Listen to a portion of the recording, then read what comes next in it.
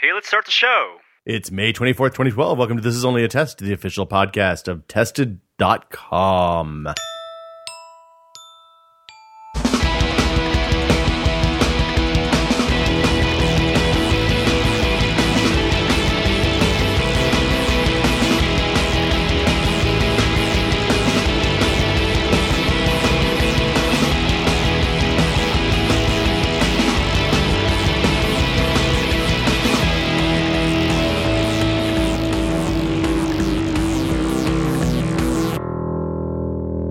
I'm Will Smith. Joining me today, Norman Chan. How you doing? I'm doing okay. You look like you're sitting very far away from the microphone right now. I also look like I'm sitting much closer to the camera than I usually am. But that's just the camera being much closer to me. Yeah, so we have a short, condensed show this week. Gary Whitta, unfortunately, is off working on Walking Dead. Is that his excuse this week? That was what his last week it was In-Laws. This week it is Walking Dead. Next week it's probably going to have something to do with Will Smith or some similar nonsense. But we'll have him back as soon as he's back and available to work. But we're doing a short show this week because we have something special planned for this weekend, and we'll have a extra episode of This Is Only a Part Test. 2, Part B. Part D. On Monday. I think we're going to post it. Probably Monday morning, maybe Sunday night late. Monday, sometimes late Sunday would be ideal since Monday is a national holiday. Yeah, it's Memorial Day where we celebrate our let's see, this isn't the one where we celebrate union labor and the American working man. No, that's Labor Day. This is Memorial Day. It's Day. not Veterans Day. No, not Veterans Day. It's Memorial Day. It's everyone who's fought in wars. So Yes. you and I don't count. We don't get to, why do we get Monday off? So we can contemplate about the sacrifices the soldiers have made. It's like Canada's Remembrance Day, Which is their remembrance of Canada's contribution to World War II. interesting. I didn't know that either. What are your plans for Memorial Day, Norm? You're going to barbecue, set off the summer with a bang, get out your white shorts? I don't wear white pants or shorts, so no. Why not? I see a lot of hipsters wearing white pants these days. There you go. Fair enough. Question asked, question answered. Plans? Barbecue, grill? Maybe Gonna barbecue. go out to the lake? Do we have a lake? There are lakes in the city. Okay. They're not very good. Maybe barbecue. Okay. I keep threatening the house to get a barbecue, but It's time. This is the time to do it and pay the most you can pay. exactly. It's like buying a TV right before the Super Bowl. You know, if you, I have a charbroil back there that I don't use anymore. That you're more than welcome to if you want a charcoal grill. Gas or charcoal? Well, I have both. I do both. Well, now. what is the ideal barbecue method? My feeling is that gas is great for convenience. Okay. But charcoal, you get a better flavor. I like to taste the smoke, not the meat. Which one requires less cleanup? Probably the gas. But you have to then Buy propane. You have to go out and buy propane, which it depends on how much you use it. I mean, one tank could last you like 2 years. I usually use 2 or 3 a summer because we grill Propane 3 or nights a gas week. is also higher risk of explosion and death. Yeah, it's pretty unlikely if you buy from a reputable source. You don't want to buy propane tanks on the black market. We'll see how much the house wants to contribute to the barbecue venture. So what I'm saying is the one in the back could be free. You could take that away with you today. I don't want to put that in my car. Okay, it's a little. There is ash and stuff in it. I have a big garbage bag you could use. You're welcome to it. Seems like an awful lot of effort. Next week it's going to be $50. Seems like an awful lot of effort. Free today. That means it's infinity off, 100% off. Woot barbecue deals. Exactly. I bet that there's people at home right now screaming at you to take the barbecue and not the goat. I'd like Back the to other the door. Monty Hall problem. I like the other door. Okay, other door. Let's talk about news. The big news this week was the Facebook IPO. Did you buy any stock, Will? No, I don't ever buy stock in tech companies because it's a really good way to lose a shitload of money now that Apple and Amazon are both done. Yes. Also Google. Yes. I made a point not to care or read about the Facebook stock because I really missed out on the Google stock and the Apple stock 10 years ago. So And the Amazon stock, and- which was better than them all. Really? In a lot of ways, yeah. Okay. I didn't know that. Yeah. So Facebook IPO'd at $38 last week, or earlier this week. It seems like a really long time ago, but maybe it was just like 3 days late ago. last week. It was late last week. And there's already massive controversy. It's probably going to lead to SEC investigations and all sorts of stuff like that. Because apparently there was information about decreased earnings potential that was relayed to some potential investors at the bank that did handle the IPO, but not to everyone that was buying stock, which is my understanding is that that's a big no-no. Yeah, once the majority of people writing about this are the business blogs and the armchair bankers. Yeah. That's You're when bored. Things get real boring. Yeah, I think so too. So let's move on. Okay. Zuckerberg wore a hoodie though, and he got married. Also, things I don't think he wore a hoodie to get married. No. I'm just saying separate events. Okay. Zuckerberg got married, and he wore a hoodie. So And then Microsoft launched the social network. Really, I hadn't heard. Social so.cl. Have you signed up and created an account? Reserved your name? Nope. A network that I couldn't even care to squat a username. So somebody else out there has Norman Chan. Probably. Okay. I didn't bother to register as socially. So what is it? Social without the vowels except O is there. So it's SOCL. I think it's SOCL. It could also be so cool. But then it would be weird not to have some O's and have the other O's. I don't know. I am not particularly looking forward to social. Microsoft's new social network. It just seems like a dumb thing to launch at this point. I think we've reached peak social network. Yeah, I think Path and Pinterest are the last two. Well, did you read? Did we talk about the Flickr article that Matt Honan wrote for Gizmodo? No, we didn't, but we should because let's talk about that. Because Gary's not here and he yells when we talk about Gizmodo stuff. But, okay, I thought this was a really good article. Matt Honan basically went through and illustrated the faults and failings and decline of Flickr post. It was a big big chronicling of what Flickr did right when it started, and then what happened after Yahoo bought it, and the missed opportunities and the corporate troublings that led to its irrelevance. Yeah, the thing that people don't always remember is that Flickr was pretty much the first social network. Yes, the social aspect of Flickr is the thing that is most forgotten. Right. And it was all the back end for social connections, friends. I mean, it was you could specify whether someone was a friend, a family, a contact, a friend, or a family member, and tag photos. Exactly. The thing that they kind of messed up on, I think, that he didn't get into in the article, but there was no way. In order for you to add someone as a friend on Flickr, they had to be already a Flickr user. So you couldn't do the thing that Facebook and Twitter both do really well, that spawns the email and sends it off to my dad that says, "Hey, you should sign up for." Well, that was the least of the things that they missed out on. Agreed. But this is, of course, we're talking about over 10 years ago, when Flickr was. That sale was 10 years ago. I don't know. I don't think the sale was 10 years ago, but Flickr as a like significant part of the internet, 2003, was when there were no free image hosting place. If you wanted to create a rudimentary website and wanted to host large images, you could just have Flickr and hotlink it, and it had templates for galleries and embedding all sorts of cool stuff. And the only rule, I think, was that you had to link back to the Flickr page from the image. So it wasn't even like it was a bad thing. It was promoting your Flickr account.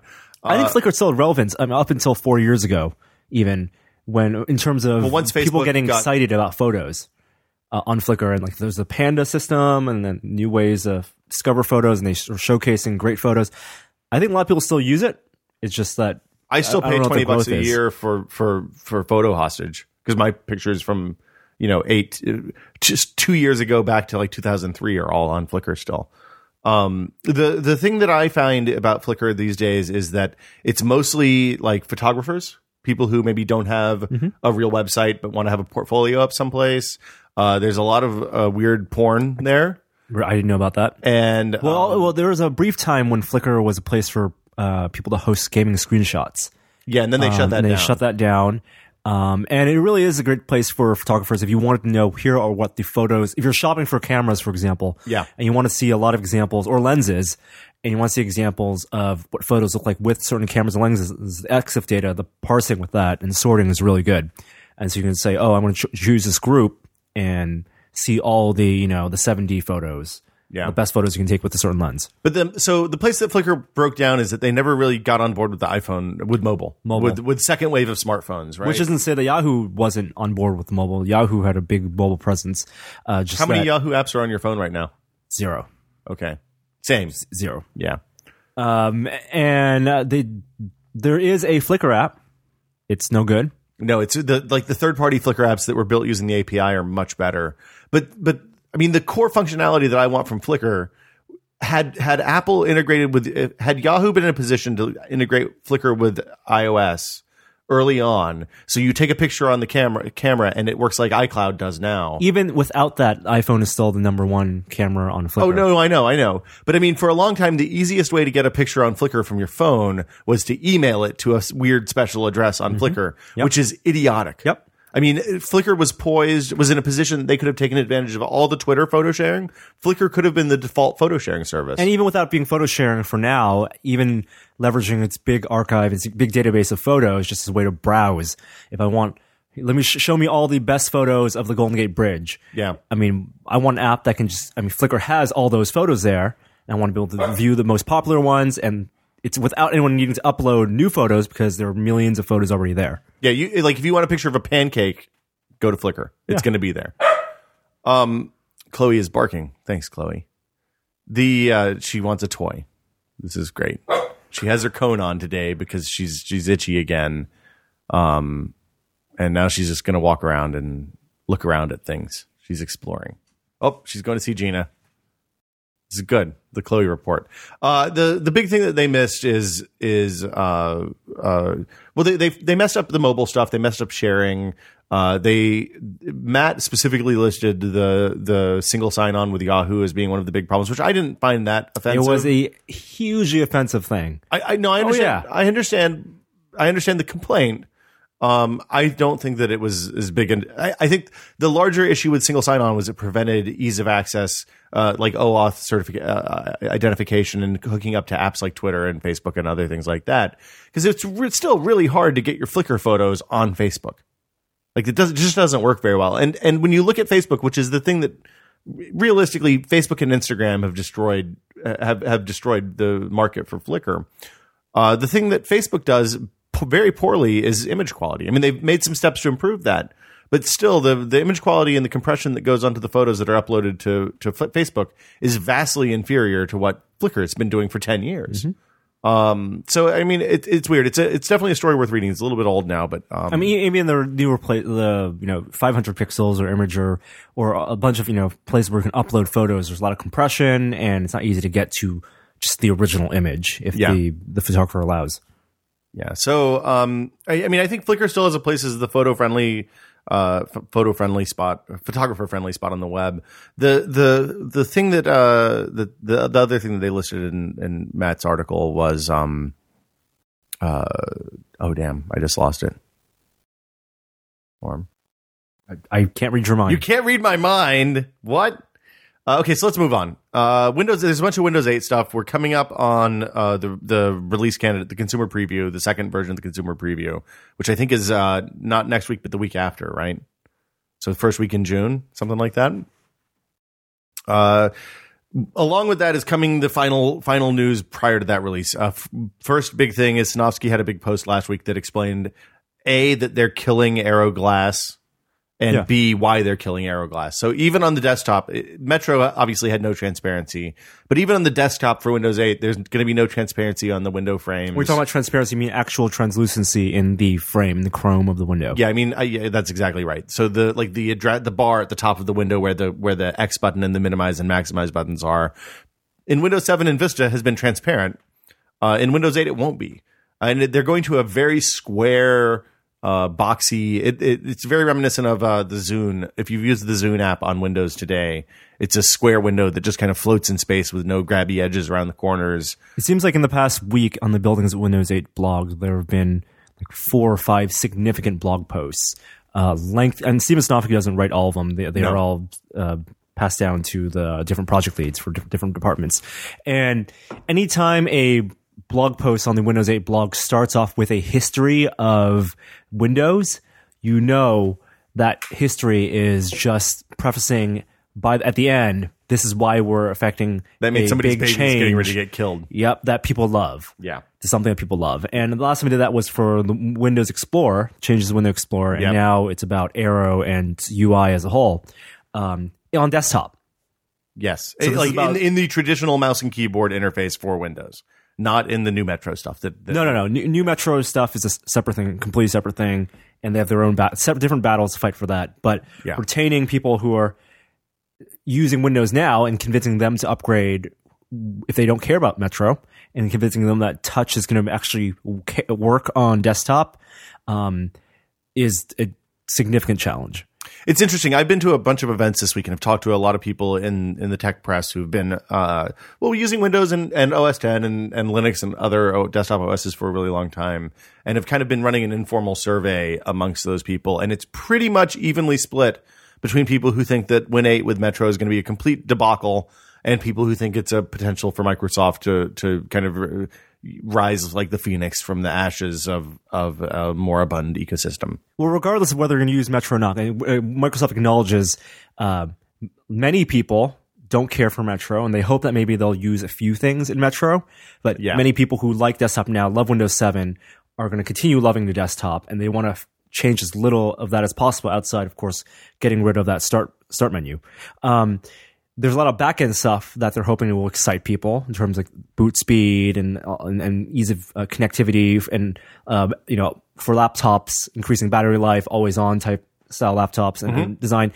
That would be good enough to upgrade to Windows 8 by itself. Well, if it works. If it works, yes. But also on the desktop, they want to convince you that touch is going to be completely usable, not just as an add-on. You could use touch as the only means of interfacing with the desktop, or you can use touch in addition to keyboard and mouse. They are equal. And in the blog post, I think the guy writes how he's been using Windows 8 with a touch laptop, and now he can't imagine not using touch on the desktop.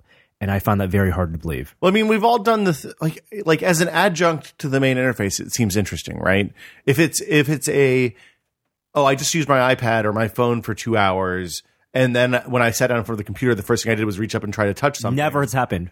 Really? Never has happened. I do that on the laptop all the time. I never do it on the desktop. On the desktop, even the laptop, maybe, I don't know, I'll concede maybe once on the laptop. But like I could see using a touchscreen. We've got iMac set up over here on the right that runs the podcast stuff. I could see reaching over and touching the screen on the iMac in this situation. It's much more convenient than the mouse. For touch, just like how you like using a phone with one hand where you're just using your thumb, the primary mode of touch interface is the thumb. It's because I'm holding the device with my hand, and so the thumb is free and the screen is right there for me to touch.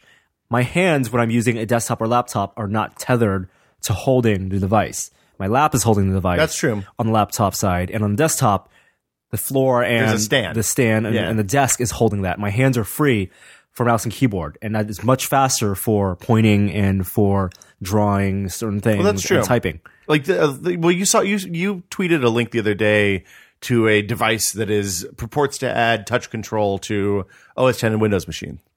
Leap Motion. Leap Motion, yeah, exactly. It's a $75 thing, sits down in front of your computer, and I assume using a combination of infrared. It's basically like a U-Force for your Mac or PC. Mm-hmm. I watched the videos of people using that and thought, oh my God, there's no way anybody can hold their hand up for more than the 10 minutes required. That's moving it away from touch. And I think that's a better method for the desktop. It's gestural, I guess. Right. So, touch, and it doesn't need to be fingers either, because once you get facial recognition and eye tracking, just like the eye stuff we saw at CES, it's any type of gestural movement with your entire body. But waving your hand in front of your screen, and spreading your fingers out to pinch in the air as opposed to touching a screen, there's a significant difference in terms of how much effort is required. So you're saying you're cool with waving your hand, swiping your hand in front of the screen to clear the windows off, Minority Report style, or twitching my head. Well, but that leap thing isn't going to do head twitches. I don't know. There's a 2 feet radius, or 2 feet, 2 cubic feet, or something like that. 4 cubic feet of space.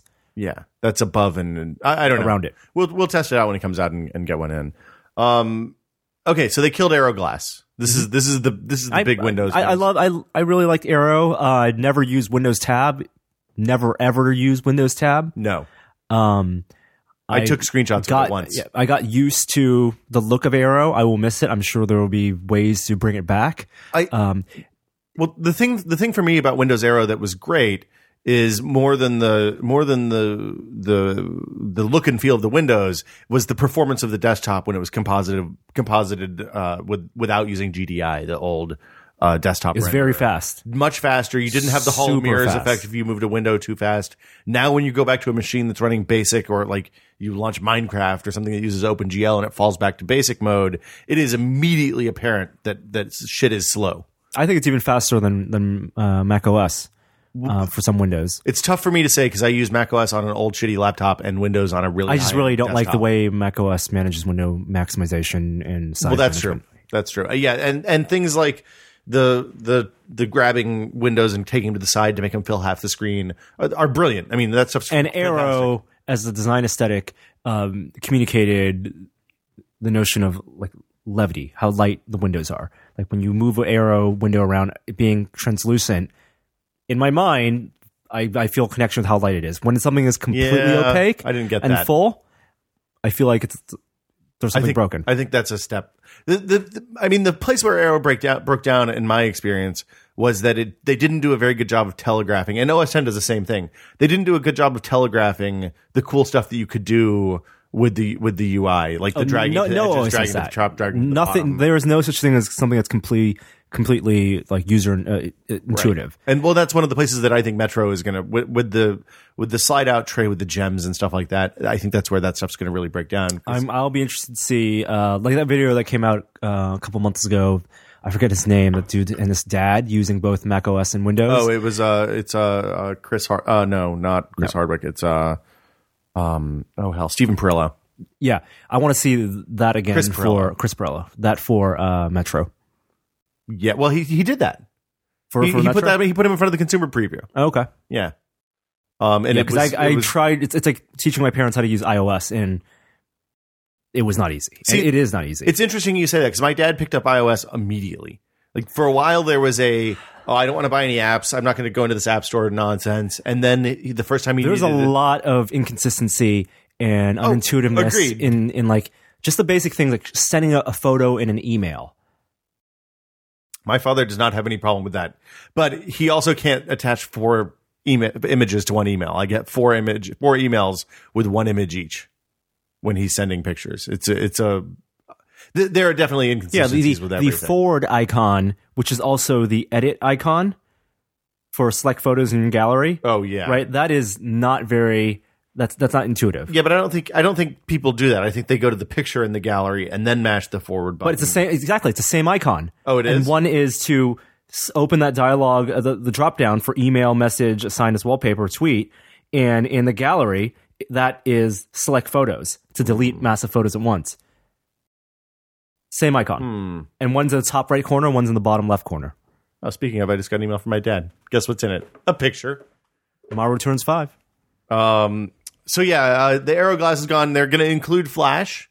So there will be a Flash renderer built into Windows, which makes sense given that there probably won't be a Flash implementation on the ARM side for IE ARM, especially since there's no plug-in architecture for that. So, I mean, I guess Microsoft still sees having Flash as a competitive advantage over iOS, over the iPad. But I don't know that anybody who's used an iPad in the last 2. Do you miss Flash on the iPad? Very occasionally. Yeah, it was a real problem during the time that I had the iPad 1. By the time the iPad 2 came out and sold 40 million units or whatever it was, HTML5 it stopped being a problem. It's everywhere. Yeah. And then the last bit is that they're going to have to add some sort of a interface to slow down the Windows 8 boot in case you need to do a boot menu to switch OSs or whatever, which is seems hyperbolic, but we'll see. Yeah, there's a big post on what they're doing for boot, and I think Windows 8 is like the first major OS to really tap in those UEFI capabilities. Yeah. And there's also multi-monitor management, new stuff in that. So things that will make people happy and will make utilities like Ultramon less relevant. Well, the multi-mon management in Windows 8, even the consumer preview is much more robust than what's in Windows 7. Yeah, but it's for that kind of stuff. It's all about the little granular details. Everyone wants a different way to manage taskbars and monitors and positioning and everything. Right. And wallpapers and yeah. Yeah. And they're finally doing that. They're going to do things like let you choose whether you stretch the taskbar or not. They'll let you position one monitor as the default monitor, which right now... Taskbar icons only on the monitor where that program is open. I like that. Yeah, stuff like it's much more Unixy in a lot of ways because that's the way Linux has handled multiple monitors since they had multiple monitor support, where only the window that you were working on had the icon show up in the taskbar, which makes a lot more sense in a lot of ways. It'll confuse the hell out of some people though. So that's it for Windows. Did I miss any of the Windows 8 stuff? I think that's the three big things. Nope. Just waiting for that next public release. Yeah, 2 weeks. Where hopefully we'll be back in a studio by then, so we can do some capture and show you guys what that's all about. But I kind of get the feeling from Microsoft that not as many people. I mean, I know that they have massive download numbers, but I feel like not as many people are using it this go round as were in the Windows 7 days. But so, I don't think there's any question about that. Yeah, I mean, for me, it's partly because my machine's much more complex now than it used to be. I wasn't running a RAID array at the time, and now I am. So I think also calling consumer preview. Might be different. There was this. You're more comfortable with a beta? I'm almost more comfortable with a beta. Like in the surprise that the beta works so well, felt a little edgier. You felt consumer preview is way too safe. Yeah, well, if it has consumer in it, it's instantly more boring. Consumer preview. Google's Project Glass. There were people running in. We didn't know because we were at Maker Faire, but there were people running. They were blocking the streets. Blocking the streets. What do you mean? You said there were people running in the streets? Well, okay. They were really blocking the streets and making it very difficult to drive around the city. Did you know that Beta Breakers happens on Sunday on the middle of May? Is that something you were aware of? Not after I picked Joey up and spent an hour trying to get around the city. Just to get it was fun. I had a nice time sitting down in the parking lot talking to the PR people at Maker Faire. They're very nice, actually. We'll talk about Maker Faire in a bit and probably more this weekend. But yeah, so there were people in Beta Breakers, which is an annual. It used to be kind of an annual drunken mess for San Francisco. It's Halloween. It's half Halloween. Yeah, but it's like 10-kilometer run, walk, run, fun run, where it's the only it's a road race. It's a real race, 10-kilometer race. Dude, I've never seen people pregame a real road race before. Well, if you go to Beta Breakers, because it starts very early, the real racers actually compete, and it is a race. And they finish before the early drinkers wake up. Yeah, the Beta Breakers I've seen is a bunch of naked guys and like pulling kegs of beer with floats and bicycles and no floats and shit. Past couple of years, no floats. I know, no drunkenness. What's the fun of that? Just the costumes. Yeah, and if you're too drunk, they don't let you on the course anymore. That seems like it violates the spirit of Beta Breakers. But I guess some of the serious folk from Google brought the Project Glass goggles. As serious as Google can get. How serious were they? Charlie Rose serious? Maybe not Charlie Rose serious. Okay. So what came out of Google people running with goggles on? So there was a photography conference that Google held. I guess it was yesterday. Photography, it was in downtown San Francisco, and at a panel on the social relevance of like Google Plus, and they all did it via Hangout style. One of the project leads, a tech lead for Project Glass, came out and talked about Project Glass, and it was unannounced and kind of cool. And the whole thing's archived on YouTube, of course. But first thing it did was address the low quality photos that had been released of Project Glass from Project Glass. Oh, like the Charlie Rose one. Like the Charlie Rose one, which looked like a really bad low light. It looked like something from my Ericsson T68i. Yeah, it did not look impressive 5-6 at all. Years ago. And they said that they had been testing Google Project Glass in public a lot now. At Beta Breakers, the Googlers who ran Beta Breakers wore Project Glass and took photos of it, of their run, and they pulled the best photos and they put them on Google Plus on the Project Glass page. So they revealed a bunch of that and then showed some video as well. And then Sergey Brin also came on stage and talked about that. So cool. I think since we're probably about 6 months away now from Project Glass being announced as a product, theoretically, or unless they roll them out at I/O in a couple months, I think they'll probably announce like a roadmap for Project Glass release at I/O. But I think it's still an end of year kind of thing. Okay. They said the hardware is going to improve over time. Everything right now is a prototype. They'll have different sensors. They'll have different capabilities, different mechanisms for catching, actually snapping the photos. But there'll be more testing in the field. So what's the gesture for taking pictures like now? Did anybody notice? Yeah, in the Charlie Rose interview, it's all head gestures. I think there was like a button press, and after a button press, there's a countdown timer. Shutter. Well, Shutter. Or voice activation, and then a countdown timer, and then head gestures using accelerometers for where you want to upload the photo. Okay. But I can imagine it being a button press and then a countdown timer in the LCD window, transparent LCD. Google does a thing where any Google employee can sign up to take part of beta projects, things that they have announced they're working on or not announced they're working on. Yeah, I wanted to beta test the car. No, I have friends who work at Google who had Nexus phones way before, and it's not like they hide it. It's not very Apple-like where they're using fake cases or anything. Yeah. They'll just have the phone. It's in the wild. They can't talk to press about it, but they're encouraged. At that point, the product's almost ready. It's just more of like how people use it. It's just getting more eyeballs on it before the mass market. And they're encouraged to show their friends. So I had like a friend like running Google TV, and I guess he was excited about it. Oops.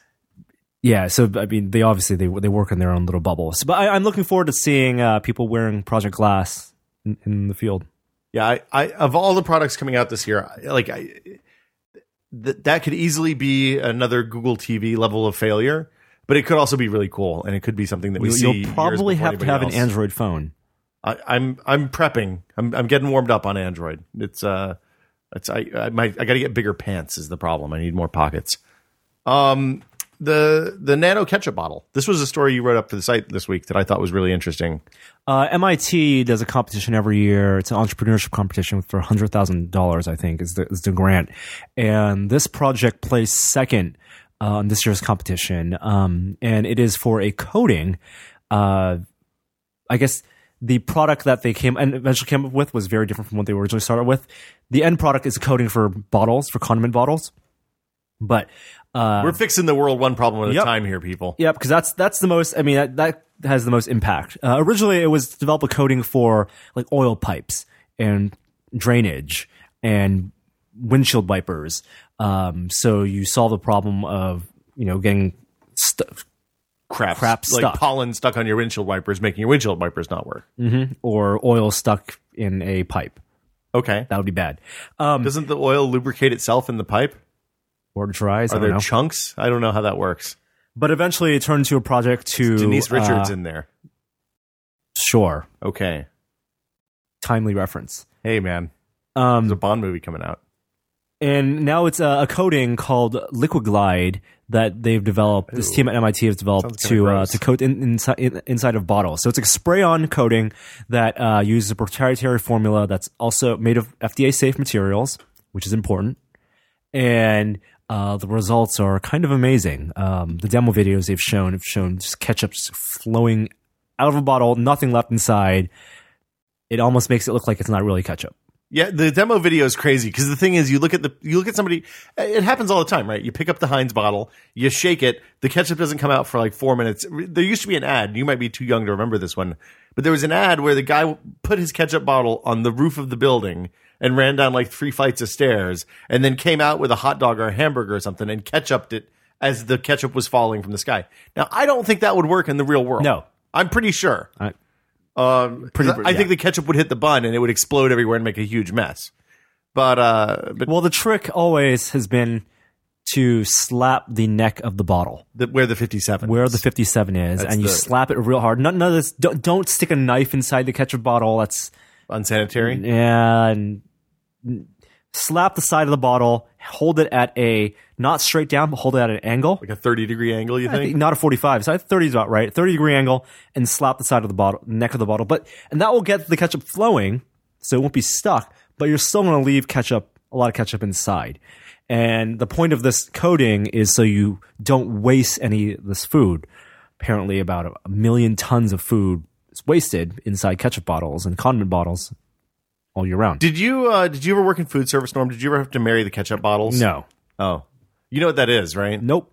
Okay, so this is going to really gross you out if you're a germaphobe, so you might not want to listen. No, that's fine. But at most bars and restaurants, if they have glass bottles of ketchup, it's not like when the ketchup in one bottle runs out, they throw it out and grab another one. No, you fill. Yeah, you refill. Well, you stack up the empties, the partly empties on top of the partly fulls, and the ketchup goes down. Oh, I from think one I've to seen the other. that. Yeah. I've seen that. It's a balancing act. It's a balancing act, and it takes forever because you do it and then you leave it, and it takes like 10 minutes. So does and then it comes Heinz out. like sell empty bottles to restaurants and then also sell like giant vats of ketchup that you can use to refill? You know, I never actually filled the empties. That was always somebody else's job, but I was always in charge of stacking because I had a steady hand. Didn't drink coffee at the time. So I think Heinz probably just sells the bottles. I think so, Heinz. I mean, they sell just full bottles of ketchup. Yeah, you buy a full bottle of ketchup. Yeah, they don't sell, ketchup. No, they sell tubs because you can get tubs at Costco.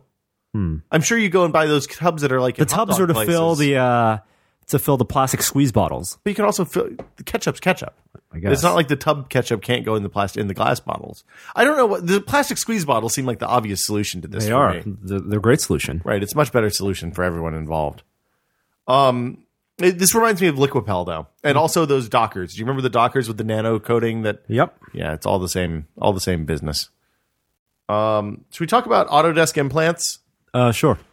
So I got on the phone and talked to some guys in Toronto earlier this week about some of the first implantation. Well, okay, medical implants are old technology at this point. I mean, they're constantly advancing. Pacemakers, cochlear hearing implants. I think there are even things that prevent people from having seizures that like will detect a seizure about to happen and electroshock portions of your brain so you don't. I don't know if that's a real thing or if it's just something I remember reading about.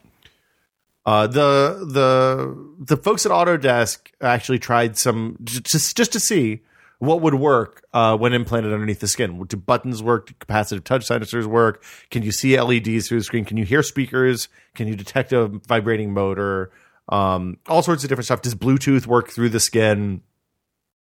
And they built these kind of really cool Arduino powered boards that connect to a PC through wires that they could implant under the arms of cadavers. They were really careful to say specimens. They were cadavers, and this was in a big PDF research paper that had photos. And I like that in the photos, they cartooned over the cadavers. You always do that. Yes. It's a privacy thing. So if you donate your body to science, your Johnson would accidentally be in a paper that goes out to 300,000 people. And it's like MS painted over. It looked like somebody. That's the standard technique. That's usually what happens. Whose job is it to MS paint over Probably gore? My guess is it would be a undergraduate assistant in the lab. Have we talked about the body getting body parts? No. So Gina used to work for UCSF in continuing medical education. Sounds like an episode of SVU. Kind of is. And she would do conferences, and sometimes the conferences would involve practicing a new technique on cadavers. So there aren't enough cadavers to go around. There is a shortage. Yeah. So the way they solve how you solve that problems? One of the ways you solve that problem is by, instead of using a whole cadaver for, say, like an ear, nose, and throat procedure, an otolaryngology Seems procedure, awfully wasteful. They chop off the heads, and you just use the heads, and then the arms and the legs and the bodies and Makes the chest sense. can go elsewhere. Okay, like the beautician, and yeah. So Gina had to order from Texas, because a lot of the stuff comes from Texas for whatever reason. Actually, there are really specific reasons that are pretty political, and we won't get into, but needless to say, if you need to get body parts, Texas is where you go. Wow.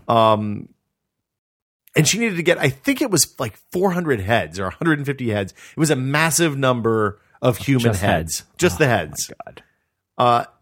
And the other thing that you don't realize is that like the normal shipping companies won't handle heads. So the people in Texas got them onto an airplane. The airplane came to SFO, and then she and the two doctors that were presenting the conference had to go to SFO and unload the heads from the shipping container and take them to a hotel in San Francisco. So they had this conference in San Francisco where a bunch of doctors were going to get in and do, heads are shaved and stuff, right? I didn't ask specifics. I bet they're all old people too. Well, prisoners and people who died. This is very morbid. Unclaimed bodies. Very morbid. Unclaimed bodies, Norm. Needless to say, when you try to pick up a few hundred human heads from the airport, hilarity ensues. But you should all donate your bodies to science. That's the lesson. No. It's good. No. Why? What are you going to do with it? After you're dead, it doesn't matter. the thought of it. For science, Norm. It's just meat on the slab. Can you donate? Can you volunteer to only donate like, oh, I think I have a good arm specimen. I'll only donate my left arm. What, you're working on the guns and you want to show that off even after you're gone? And that's all I want to donate. The rest of my body, let me rest.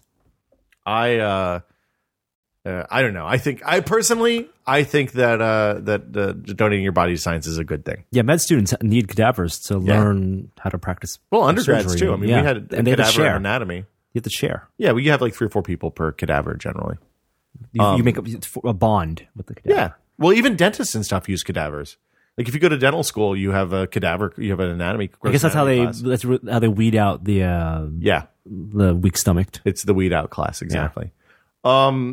Speaking of mortal remains, SpaceX's Dragon launched the other day. Yeah, it was originally scheduled for Sunday, and I guess we'll talk a little about the solar eclipse that also happened on Sunday. But SpaceX, there was a delay, so it launched actually on Tuesday, and this is the first, I guess, the first commercial privatized space flight mission to dock with the International Space Station. To the ISS, yes. Because Dragon and SpaceX, they've launched the craft like years ago. Yeah, they've done test launches before. Yeah. And so this is unmanned. There's no one inside. Nope. And at least not that we know of. There could be, maybe. Right. Who knows? And this is Elon Musk's company. The SpaceX, Tesla guy and the PayPal. PayPal. Yeah.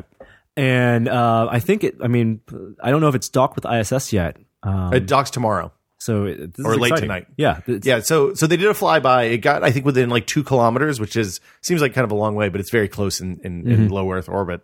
And they're going to dock, and they're bringing Twinkies and food and air and water and stuff like that. Yeah. To So the ISS. On the actual Dragon craft, because the point of SpaceX is not only to develop a rocket that they can use that's much cheaper than the rockets NASA have been using for payloads, but also a reusable module. Yes, capsule. And the payload for this launch was a mixture of stuff that NASA paid for the ISS. And also, because it is a private company, there are companies that will let you pay to send things up into space. And are they going to recover this? No. Or is it gone forever? It's gone forever. So there's 2 stages of payloads. One, it's in the capsule. That's for the ISS. Yeah. And in the actual, like the booster rockets, that stuff is technically in space, but that's not recoverable. And so that's, if you want something just sent to space, like your remains, but obviously, your mortal remains. Right. You don't care if, they're not going to want to waste the precious space of the stuff going to the ISS. Well, and it's not like we want ISS filled with a bunch of ashes. No. That would be so it gets sent on the booster rocket to space, and then it falls back to Earth after 1 year and disintegrates in the atmosphere. That is where James Doohan's remains are. Scotty's remains. So one of his last requests was to have his remains fired into space, and mission accomplished, guys. And when when people say that, it's not like all of his remains. No, it's like just a sachet. Yeah, it's a small portion of his ashes were sent to space. A part of him is in space now, and will soon, eventually, be disintegrated in the atmosphere. Right, burn up as it crashes back to Earth. Do you want to talk about the solar eclipse now, or on what we've been testing? You can talk about it now. So Sunday was a annular solar eclipse, which is kind of like would have been a full solar eclipse, except the moon is at perigee and is very close to us, thus is smaller in relation to the sun.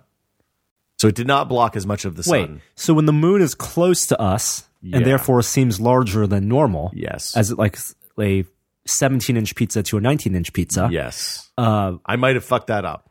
Then why if the moon seems bigger to us, does because not mean it's further from the sun? No, I don't think that's right. Yeah, I think it must be closer to apogee. Yeah, I could fact check this right now, but there's only 2 of us, so I don't think we can point is the moon did not block out the entire sun, which it can do in a different type of eclipse. Yeah, if the moon is in the right position, the sun's at the right position, then you end up. It could also be that we're closer to the sun now than we normally are, so the sun's a little bit bigger too. That could also be a part of an effect. So the eclipse started in China, moved across the Pacific Ocean. The interesting thing about this is because of where it started the day after it ended. So because it crossed the international date line, it started on the 21st and ended on the 20th over North America. Okay. And we were just in San Francisco. We were just outside the path of annularity. So the place where, if you were in the right spot, then the sun appeared to be in a circle, made a ring of fire around around the moon's shadow. We didn't get to see that, unfortunately, but it was still pretty damn cool where we were. So what was the optimal way? I mean, there are lots of different ways to witness a solar eclipse. Don't look at the sun. I just stared straight at the sun with my sunglasses on. I mean, well, I guess you can if you're wearing the right type of visor. That's correct. Or helmet. But what are the different ways that you can look at a solar eclipse, that people did look at solar eclipses? So the obviously the old thing that you learned in elementary school with the pinhole and the cardboard box and a piece of white paper. You can also take a pair of binoculars or a telescope, aim that at the sun, and then project the image onto a piece of white paper, cardboard, or whatever. That's what we ended up doing. I used my binocs, and we were able to see everything really well. You could also take a pair of like welder's goggles or welder's glass that was rated shade 14 or higher, I believe, which has to do with the amount of light that it blocks. And then you can stare directly at the sun. That's cool at that point. But we used the binoculars on the piece of paper and sat in the backyard with the dog. I used the hose to hold the paper down because it was a little bit windy. It's one of those things that if you didn't know a solar eclipse was happening at around 5:30 p.m. PST, PDT, started at 5:20, 5:16 on Sunday, you wouldn't be able to tell. No, you would have been able to tell. Like right as it got to the maximum, you would have been weirded out because it got kind of dark. It not as dark as like when it's a foggy day in San Francisco. Well, that's true. Like at one point, Gina looks over and said, "Hey, did a cloud just go over the sun?" Or it's like everything looked. Maybe if you were paying attention to it, you could tell that everything looked a little bit muted. But it wasn't like in the movies where the world goes dark for a second and then it's bright again. The best way to tell would be to walk the streets and see on every other corner, families with shoeboxes and white pieces of paper and telescopes. That was the easy way to tell, Yeah. And if you didn't want to set something up yourself, you could walk around and find those people, and it was awesome. There were a lot of people in the down here in Pacifica in their backyards drinking and grilling and watching the eclipse. Eclipse party. Ain't no party like a Pacifica eclipse party, Norm. I am fact checking this. The reason it is an annular eclipse is that the moon's apparent diameter is smaller than the sun. Okay, we got that part already. Ask another why. Why? If you ask 5 whys, you will get to the reason to everything. Why is the moon smaller than the sun, Norm? Why is this moon smaller than the sun? I think it's because it's further away. I think that's why this happened. Okay. I don't know. The Wikipedia article, our fact checking has failed. And without Gary here, there's no one to cover the conversation. So I'm going to move on and talk about iPhone screen size. Okay. There's a rumor. We talked about this a little bit last week, but since then, 95Mac came out with a very specific rumor about less attention to the phone, more attention to the microphone. I'm looking at the phone to look at the resolution. It's 960 by 640. I want to confirm that again. It's about the specific size and pixel dimensions of the next iPhone screen. And they're saying it is 1136 by 640, which if you use Pythagorean theorem, that A squared plus B squared is equal to C squared. That's the one. You get a 3.99 inch screen. So that is the assuming the pixels per inch stay the same. Yes, which is what the rumors are currently saying. So that means they're going to change the resolution, which means a dramatically change the aspect ratio. Dramatic changes. Well, changing the resolution and the aspect ratio, which means dramatic changes to the way iOS handles app rendering right now. Absolutely. So we will know after WWDC in a few weeks whether this is going to happen. Yep. Or else no apps will be working right, or they'll all look janky when the phone comes out. So. And the current rumor is range from summer, as always, to October, as last year. My money is on summer. Good to know. That's always just hopeful thinking. That's the Chan bet. You're already tired of your iPhone 4S. You're ready to move on. Yeah. I'm ready to go back to a black phone. I told you. No, I told you. I wanted something different. Uh-huh. I got something different. Yeah, uh-huh. And would you say you chose wisely or smartly? Yeah. I know the experience of having a white iPhone. Do you know that experience? No, I'm cool. I know that the black iPhone's better.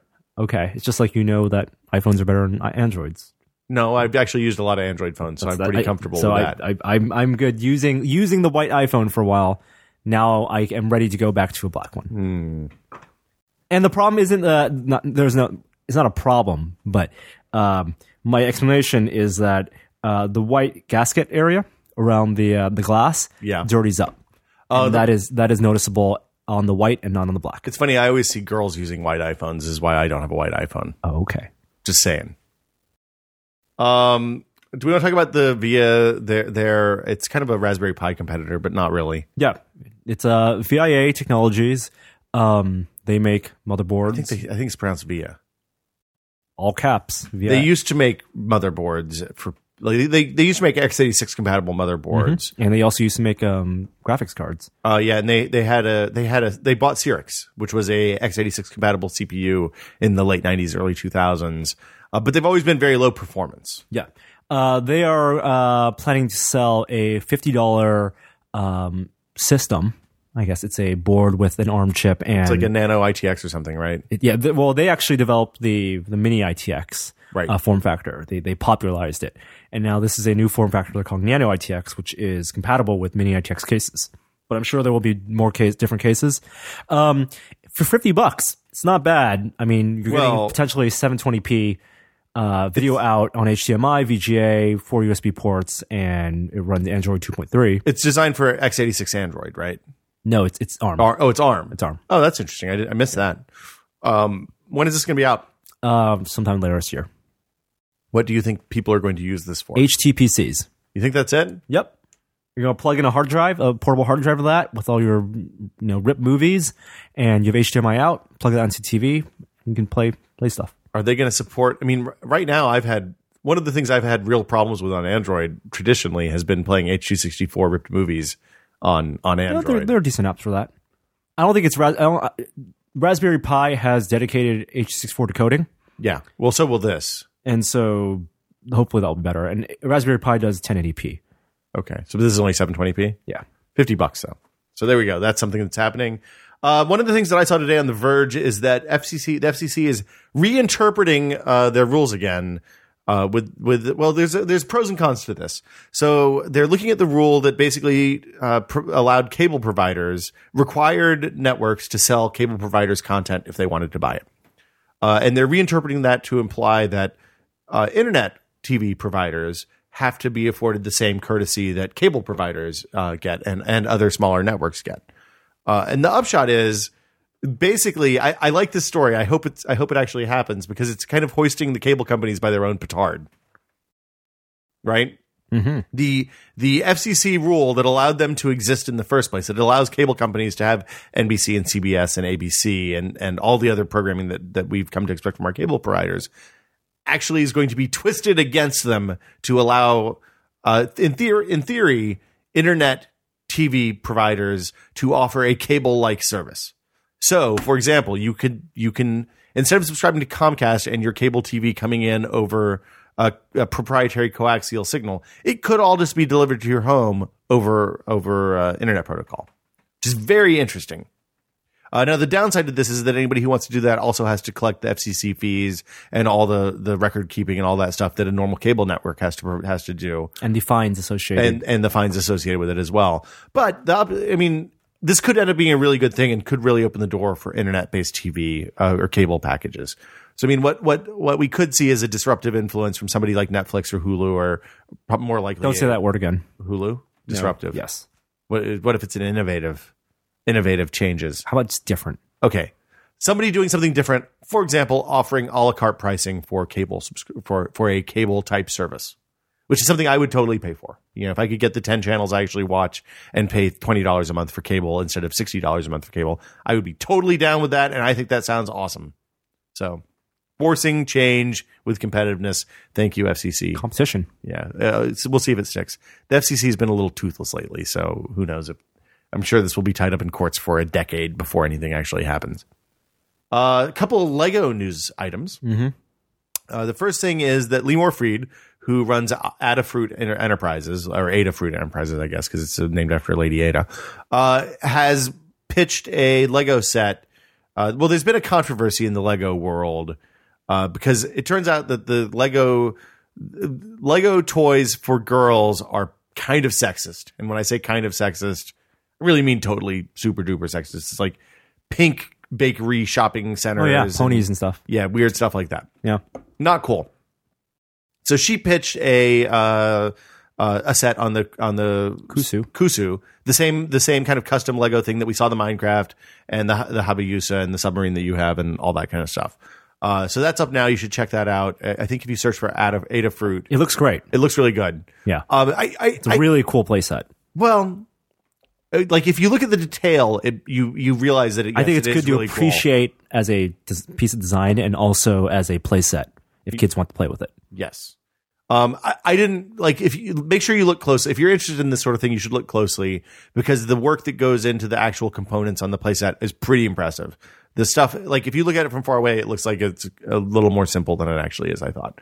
But I thought that was really cool. It's definitely worth checking out. And I liked it on Facebook. So, hopefully they'll get to build that. Did your part. Yeah. It's all we ask, an occasional liking.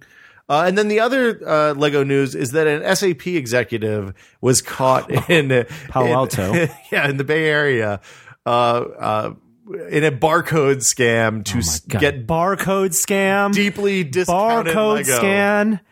What is this? A barcode scam? I know what a barcode scan is. I'm saying, like, what was he thinking?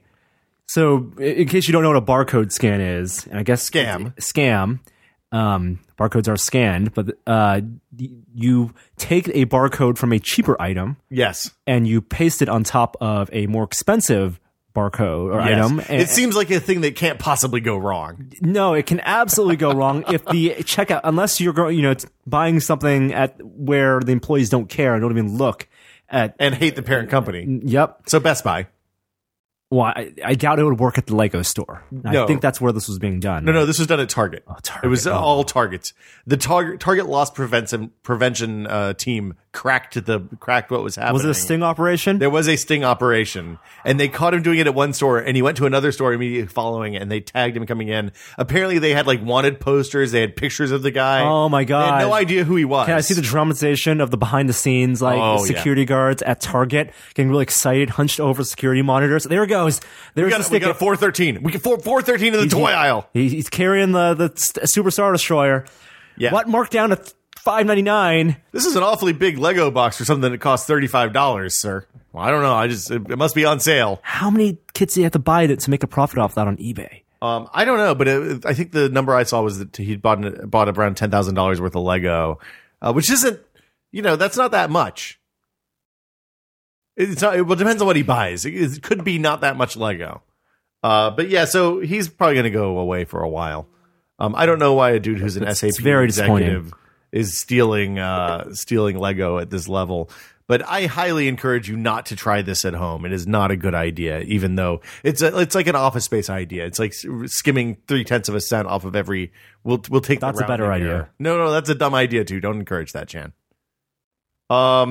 Let's see. I guess that's it for news. We talked about SpaceX. We talked about that. Do we want to talk about Maker Faire stuff at all, or do we want to save that? I want to save that for the weekend, maybe. Is there anything from Maker? We can talk about the third-person camera a little bit if we want. Nope. We can save that too. Let's save everything. Save it all. Tabling all Maker Faire conversation until the weekend. This weekend, Sunday night. Part B. Part D. Let's play some music and talk about what we've been testing. That was the one.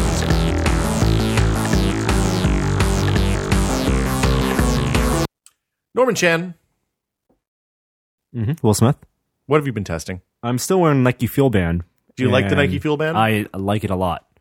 Do you find that it is an accurate representation of your activity level? I find that I don't care whether it's an accurate. And is it though? It was both. I'll talk about this when we actually do the review. Compared to the Fitbit, it is comparable to the Fitbit. Like within a 5 or 10% or something. Well, it was very difficult to tell whether it was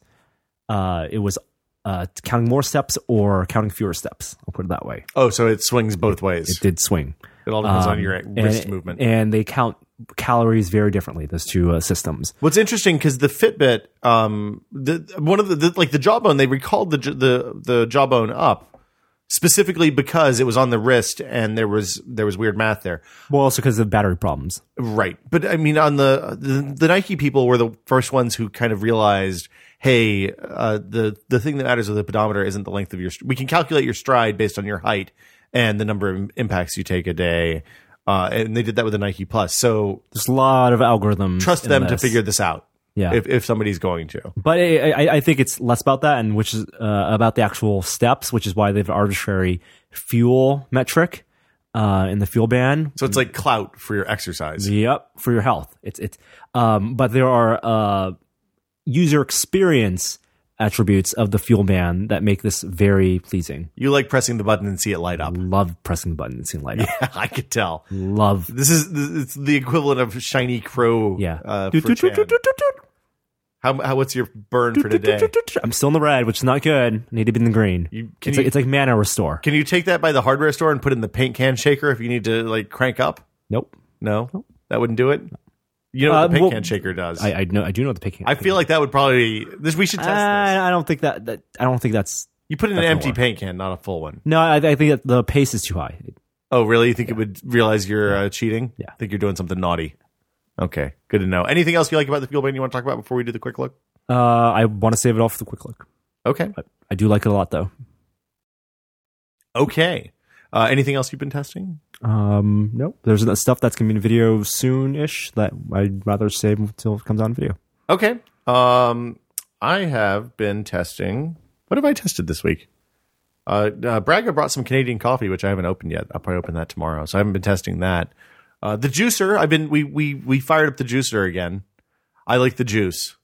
Are you using it every day? No, I'm not using it. I feel like that type of product to use every day. It's a product that if you don't use every day, you are wasting its potential because of how much money it costs. Well, it's $250. That's a lot of money. It is a lot of money for a juicer.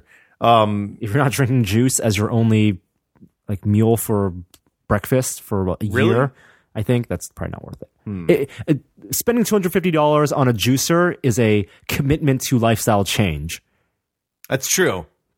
It's almost like paying $250 to go, for it's like a gym membership. Exactly. Yeah. It's like a gym membership, but you're staying inside the house, and the only thing you have to go do is buy vegetables, which at the supermarket makes you look classy. Well, I don't know if I would.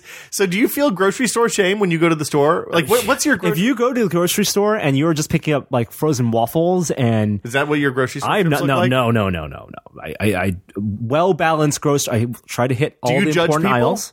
If you see, if there's, how by the aisles, the end of the aisles, by the checkout counter, there's always the freezer doors where they have the stuff that's on sale. Yeah. Don't buy from that.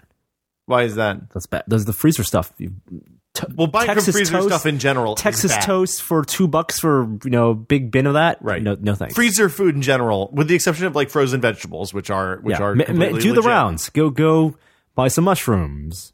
Buy a different type of vegetable every time you go to the market. The thing Gina and I realized when we were looking at the grocery haul the other day is that we pretty much just go around the outside edge of the grocery store now.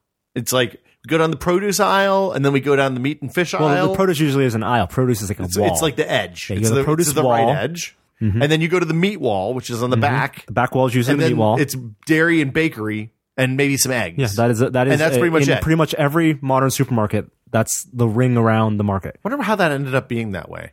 Because those aisles need like room behind them. Room behind them for the meat stuff because you're close to the butcher. Yeah.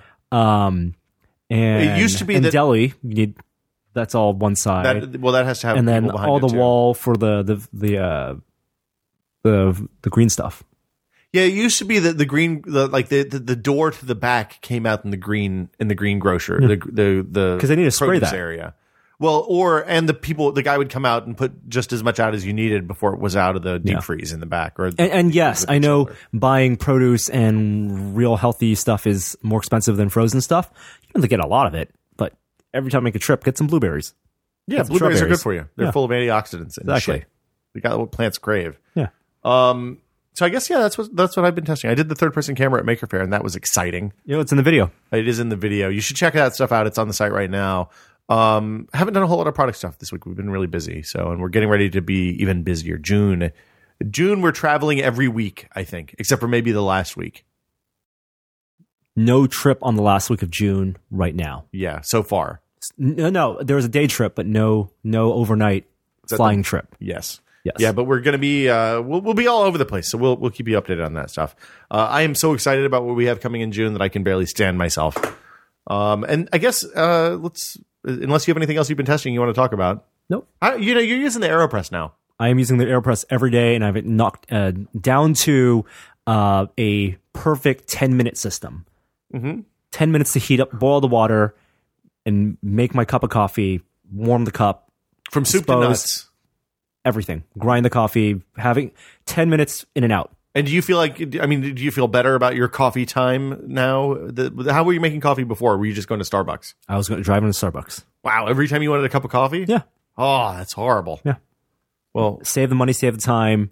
But if I want to make more than one cup, then it adds another 3 minutes every time I want to. Yeah. We'll get you something else to brew some coffee. I can count how long it's been since I've done dishes by how many chopsticks are in the sink.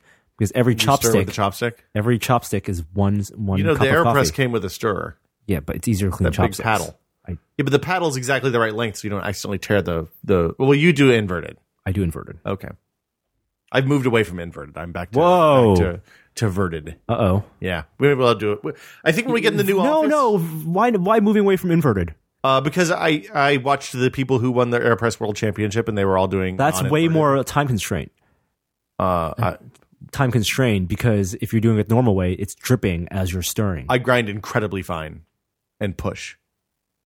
So trust me, there's no dripping. Yeah, I excuse me. I grind very fine so that there's no wow. Bless excuse me. Yeah, so that there's no pushing. I mean, there's a lot of pushing in order to get the water through. Wow, it's good. I'll when we get the new office set up, I'm going to go back and revisit a lot of the coffee videos and redo the cone and the AeroPress definitely, because I've refined the technique on both of those since we did those videos originally. All right. Maybe you come back and redo the siphon again too, because I've been spending some time with that, and that is I'm more impressed with that every time I use it. So let me play the music and let's take some questions. Emails? Well, but we do the other one. Emails. We don't do emails. We do emails. No. Questions. Boom. If you have a question for This Is Only a Test, the email address is podcast@tested.com. Keep your questions short. I had to bounce several because they were more than a minute and a half, and that is way too long. 45 seconds is the limit. Just cram it in there. You can do it. I have faith in you guys. Here is the first question. Hello, Tested crew. Brandon from Modesto, California here. I noticed Norm has a thing for collecting posters or prints. I've recently become addicted to Mondo. I was wondering what other sites are there like Mondo, or if there was one that will lump them all together in a single site, like T-Magnet does for t-shirts. Hometown trivia. Modesto is the hometown of George Lucas, we're sorry, Timothy Oliphant, you're welcome, and Jeremy Renner. So far, so good. Also, sorry for all the meth. There is no other site like Mondo. Mondo has created a market for very limited edition poster drops because they have a very good relationship with movie studios and artists, which is the more important thing. The two other websites, which are poster makers, poster designers, I would recommend. They don't do stuff as much as Mondo, but DKNG Studios is one I recommend, and then also Phantom City Creative, which also designs posters for Mondo. They did the Back to the Future one, and also the I believe they did the Trip to the Moon one as well, the limited edition.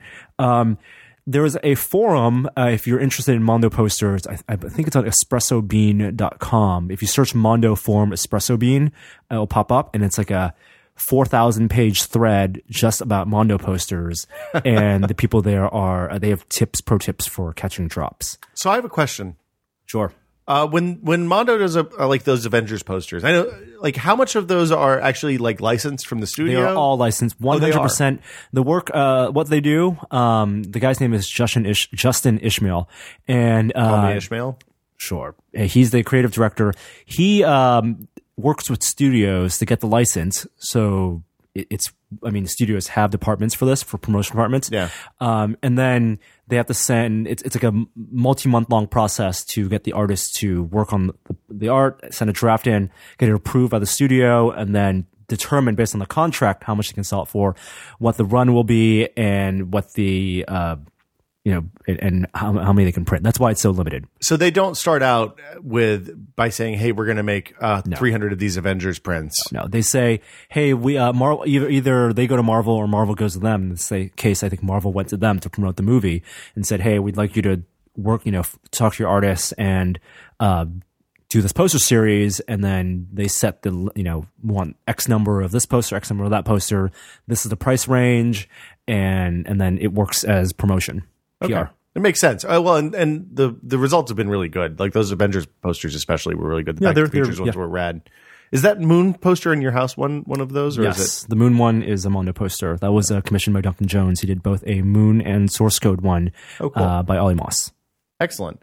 I've got another question here. Hello, Tested Crew. This is Finish from the forums. A bit of hometown trivia for me is that I currently live in Windsor, UK, which is also home of Her Majesty, the Queen of England. My question today is, I'm interested in buying an Ultrabook. Keeping in mind that I've never used a Mac before, is there any benefit to getting a MacBook Air in place of the Acer or Asus or any other type of Ultrabooks? And also, at this stage in the cycle, would it be worth waiting for Ivy Bridge, or should I just go and get a Sandy Bridge? Thanks, and always be testing.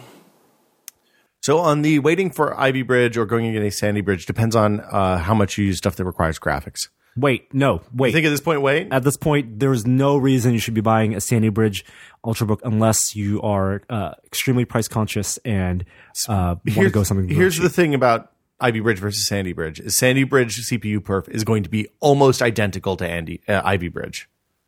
So unless you're doing stuff that power efficiencies, maybe power efficiencies are going to be better. I think right now you can get some stunning deals on Sandy Bridge laptops. If you're going to wait for a MacBook Air, don't buy a Sandy Bridge MacBook Air. That is I agree with that. What do you think about somebody who's never used a Mac before? Would you recommend an Air? If they've never used a Mac, no. Go with an Asus or Lenovo. I mean, the thing about switching to Mac that a lot of people don't realize is that if you're having to buy a bunch of software again, like obviously you're going to have to rebuy your copy of Office. You're going to have to, if you're still using Office, Office, Photoshop, all of that stuff, you could have some really expensive, a lot of money invested in Windows software, and that'll go away if you switch to Mac. So, if you're not in that situation, I think that there's very little reason not to switch. And if you're buying an Ultrabook, wait for Ivy Bridge no matter what. But if you're buying an Ultrabook and you're deciding between Windows or a MacBook Air, don't wait for Windows 8 either. Just get the Windows 7 Ultrabook now once Ivy Bridge comes out. And I honestly, I think it wouldn't surprise me too much if this version of Windows is incredibly cheap. I don't think it's incredibly cheap. Windows. They have an upgrade plan in place for people buying within a few months of Windows 8 release, but I don't think it's going to be like any. Well, yeah, if you qualify for the upgrade plan, then it's going to be $30 or $15 or something like that. It's really cheap. Yeah. So okay. Well, Norman, I disagree. I think it's okay to buy the MacBook Air if you're not having to replace a ton of expensive software. Norm does not. And Norm would wait for Sandy Bridge, but I would probably just buy Ivy Bridge. Switch that around. Yep. And then the last question is... Hey, Tested Crew. I'm Dean from Christiana, PA. For a little bit of hometown trivia, Christiana, PA is where the Christiana riot happened, and that was fairly essential in starting the Civil War. Also, for a would you rather not bathe or shower for a month, or only be able to drink Mountain Dew for a whole year? For my question... I'm trying to record Xbox 360 and PS3 gameplay, as well as probably some older console gameplay, and I was wondering how most sites do this, because I went on Amazon and just searched on Google, and the choices seem to either be a really crappy device called EasyCap that's like $7, or something a little bit more expensive around $150, like the Blackmagic Intensity Pro or the Hauppauge HD PVR. And I was wondering if this is what most people use, or if they usually just get high-end graphics cards that have inputs on them that go straight into their PCs. Thanks, and always be testing.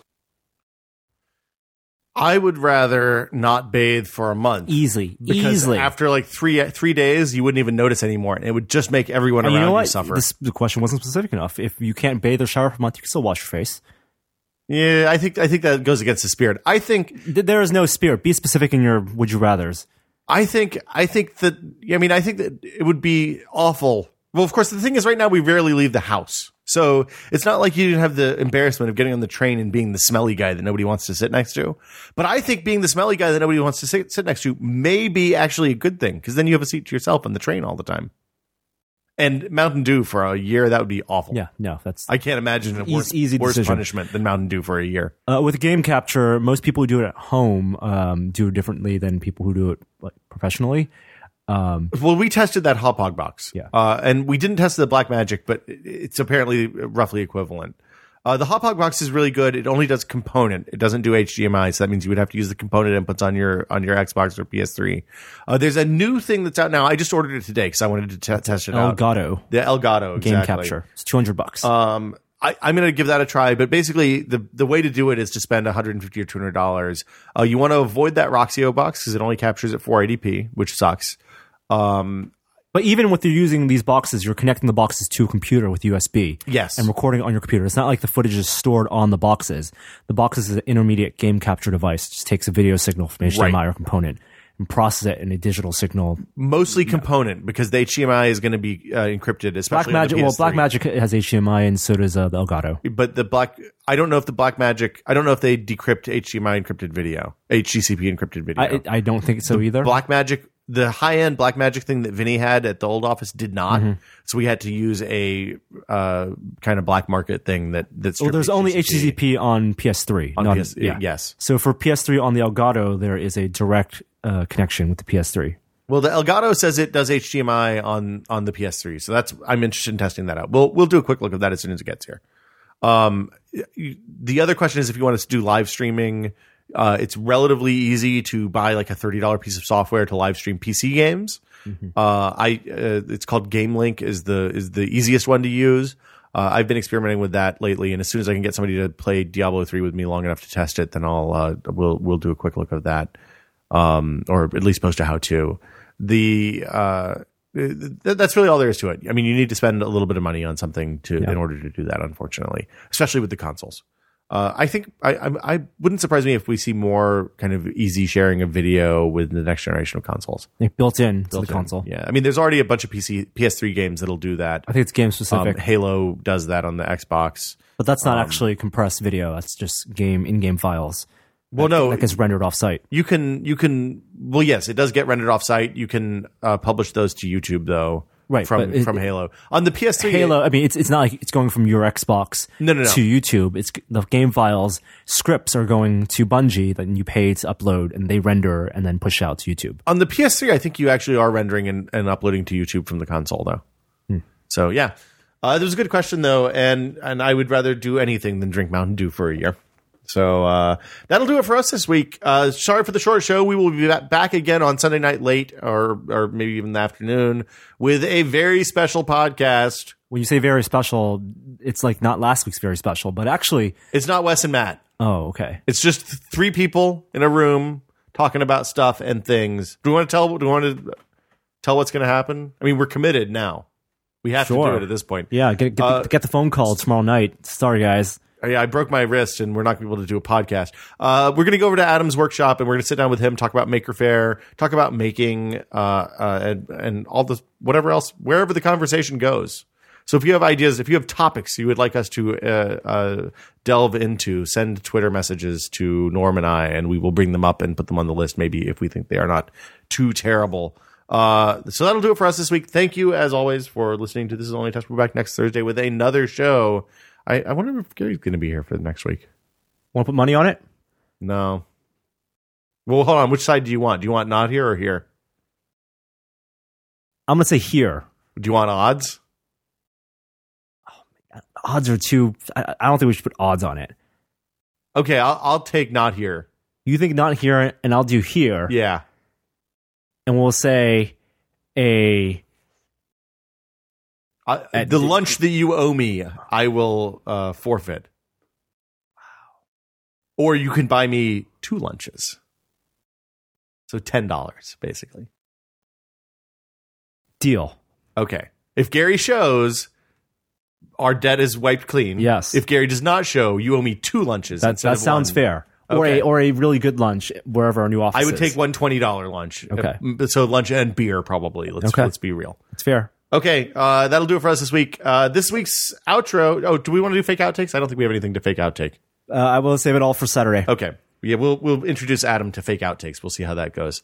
This week's outro comes to you from Madden Man. We have a lot of these in the queue now because people made many. So if you have them, post them in the forums, and we'll see you guys next week.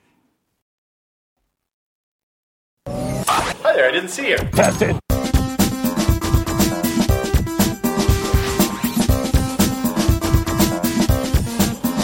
Massive strawberries. Oh my goodness. Is that it? Massive. Hey, don't talk about my wife's strawberries. You know, this Elgato thing, the customers who viewed this item also viewed list is really weird. What do they also buy? They bought an Avermedia C281 Game Capture HD that sounds recorder. Appropriate. That's right. That one's good. $150. The next one is the Borderlands 2 Ultimate Loot Chest Limited Edition. Lots of people are recording Borderlands. On Xbox 360, though? Why not? Like Borderlands, when Borderlands 2 comes out, we'll live stream Borderlands 2, yeah, right? It's easy You're PC in game. for that, right? Sure, yeah. And then Rocky the Undisputed Collection. Hardcore. Is that all of the Rocky movies for $30? Holy crap, it is on 1, 2, Blu-ray. 3, 4, 5, and Balboa. And that's 6 Rocky movies. Why would you not buy on that? Blu-ray for $30. $5 a Blu-ray. Okay, so which of those movies? I've never seen any of the Rocky movies. What? Yeah. What? I'm Gina leaving. just yelled what from the other room. I'm leaving.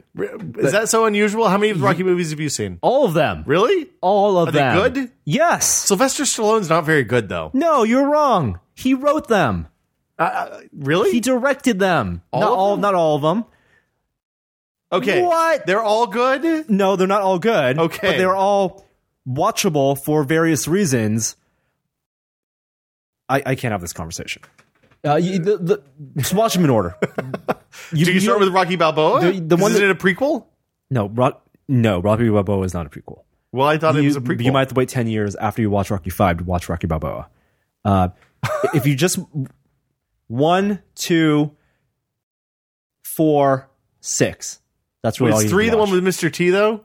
3 is the one with Mr. T. I like and Mr. 5 T. is the Clubber worst Lang. one. I played the Xbox game, the Rocky Xbox game, so I feel like I know the gist. It's an underdog story about an American hero. Just a small town boy doing the best he could in the big... Those crows are back. Did I tell you about the crows, Norm? You can buy yourself this DVD set. Every time I've walked... It's Blu-ray for $30. Blu-ray set. Every time I've walked out of the house for the last 2 days, there's been a crow sitting on the fence that looks at me and goes, caw, caw. I think that is the sound of a crow. If it was a raven, you could attach notes to its leg. No, that's only in Game of Thrones. You can't really do that in the real world. Okay, next week, Sunday night. Come back Sunday for more podcast. Bye.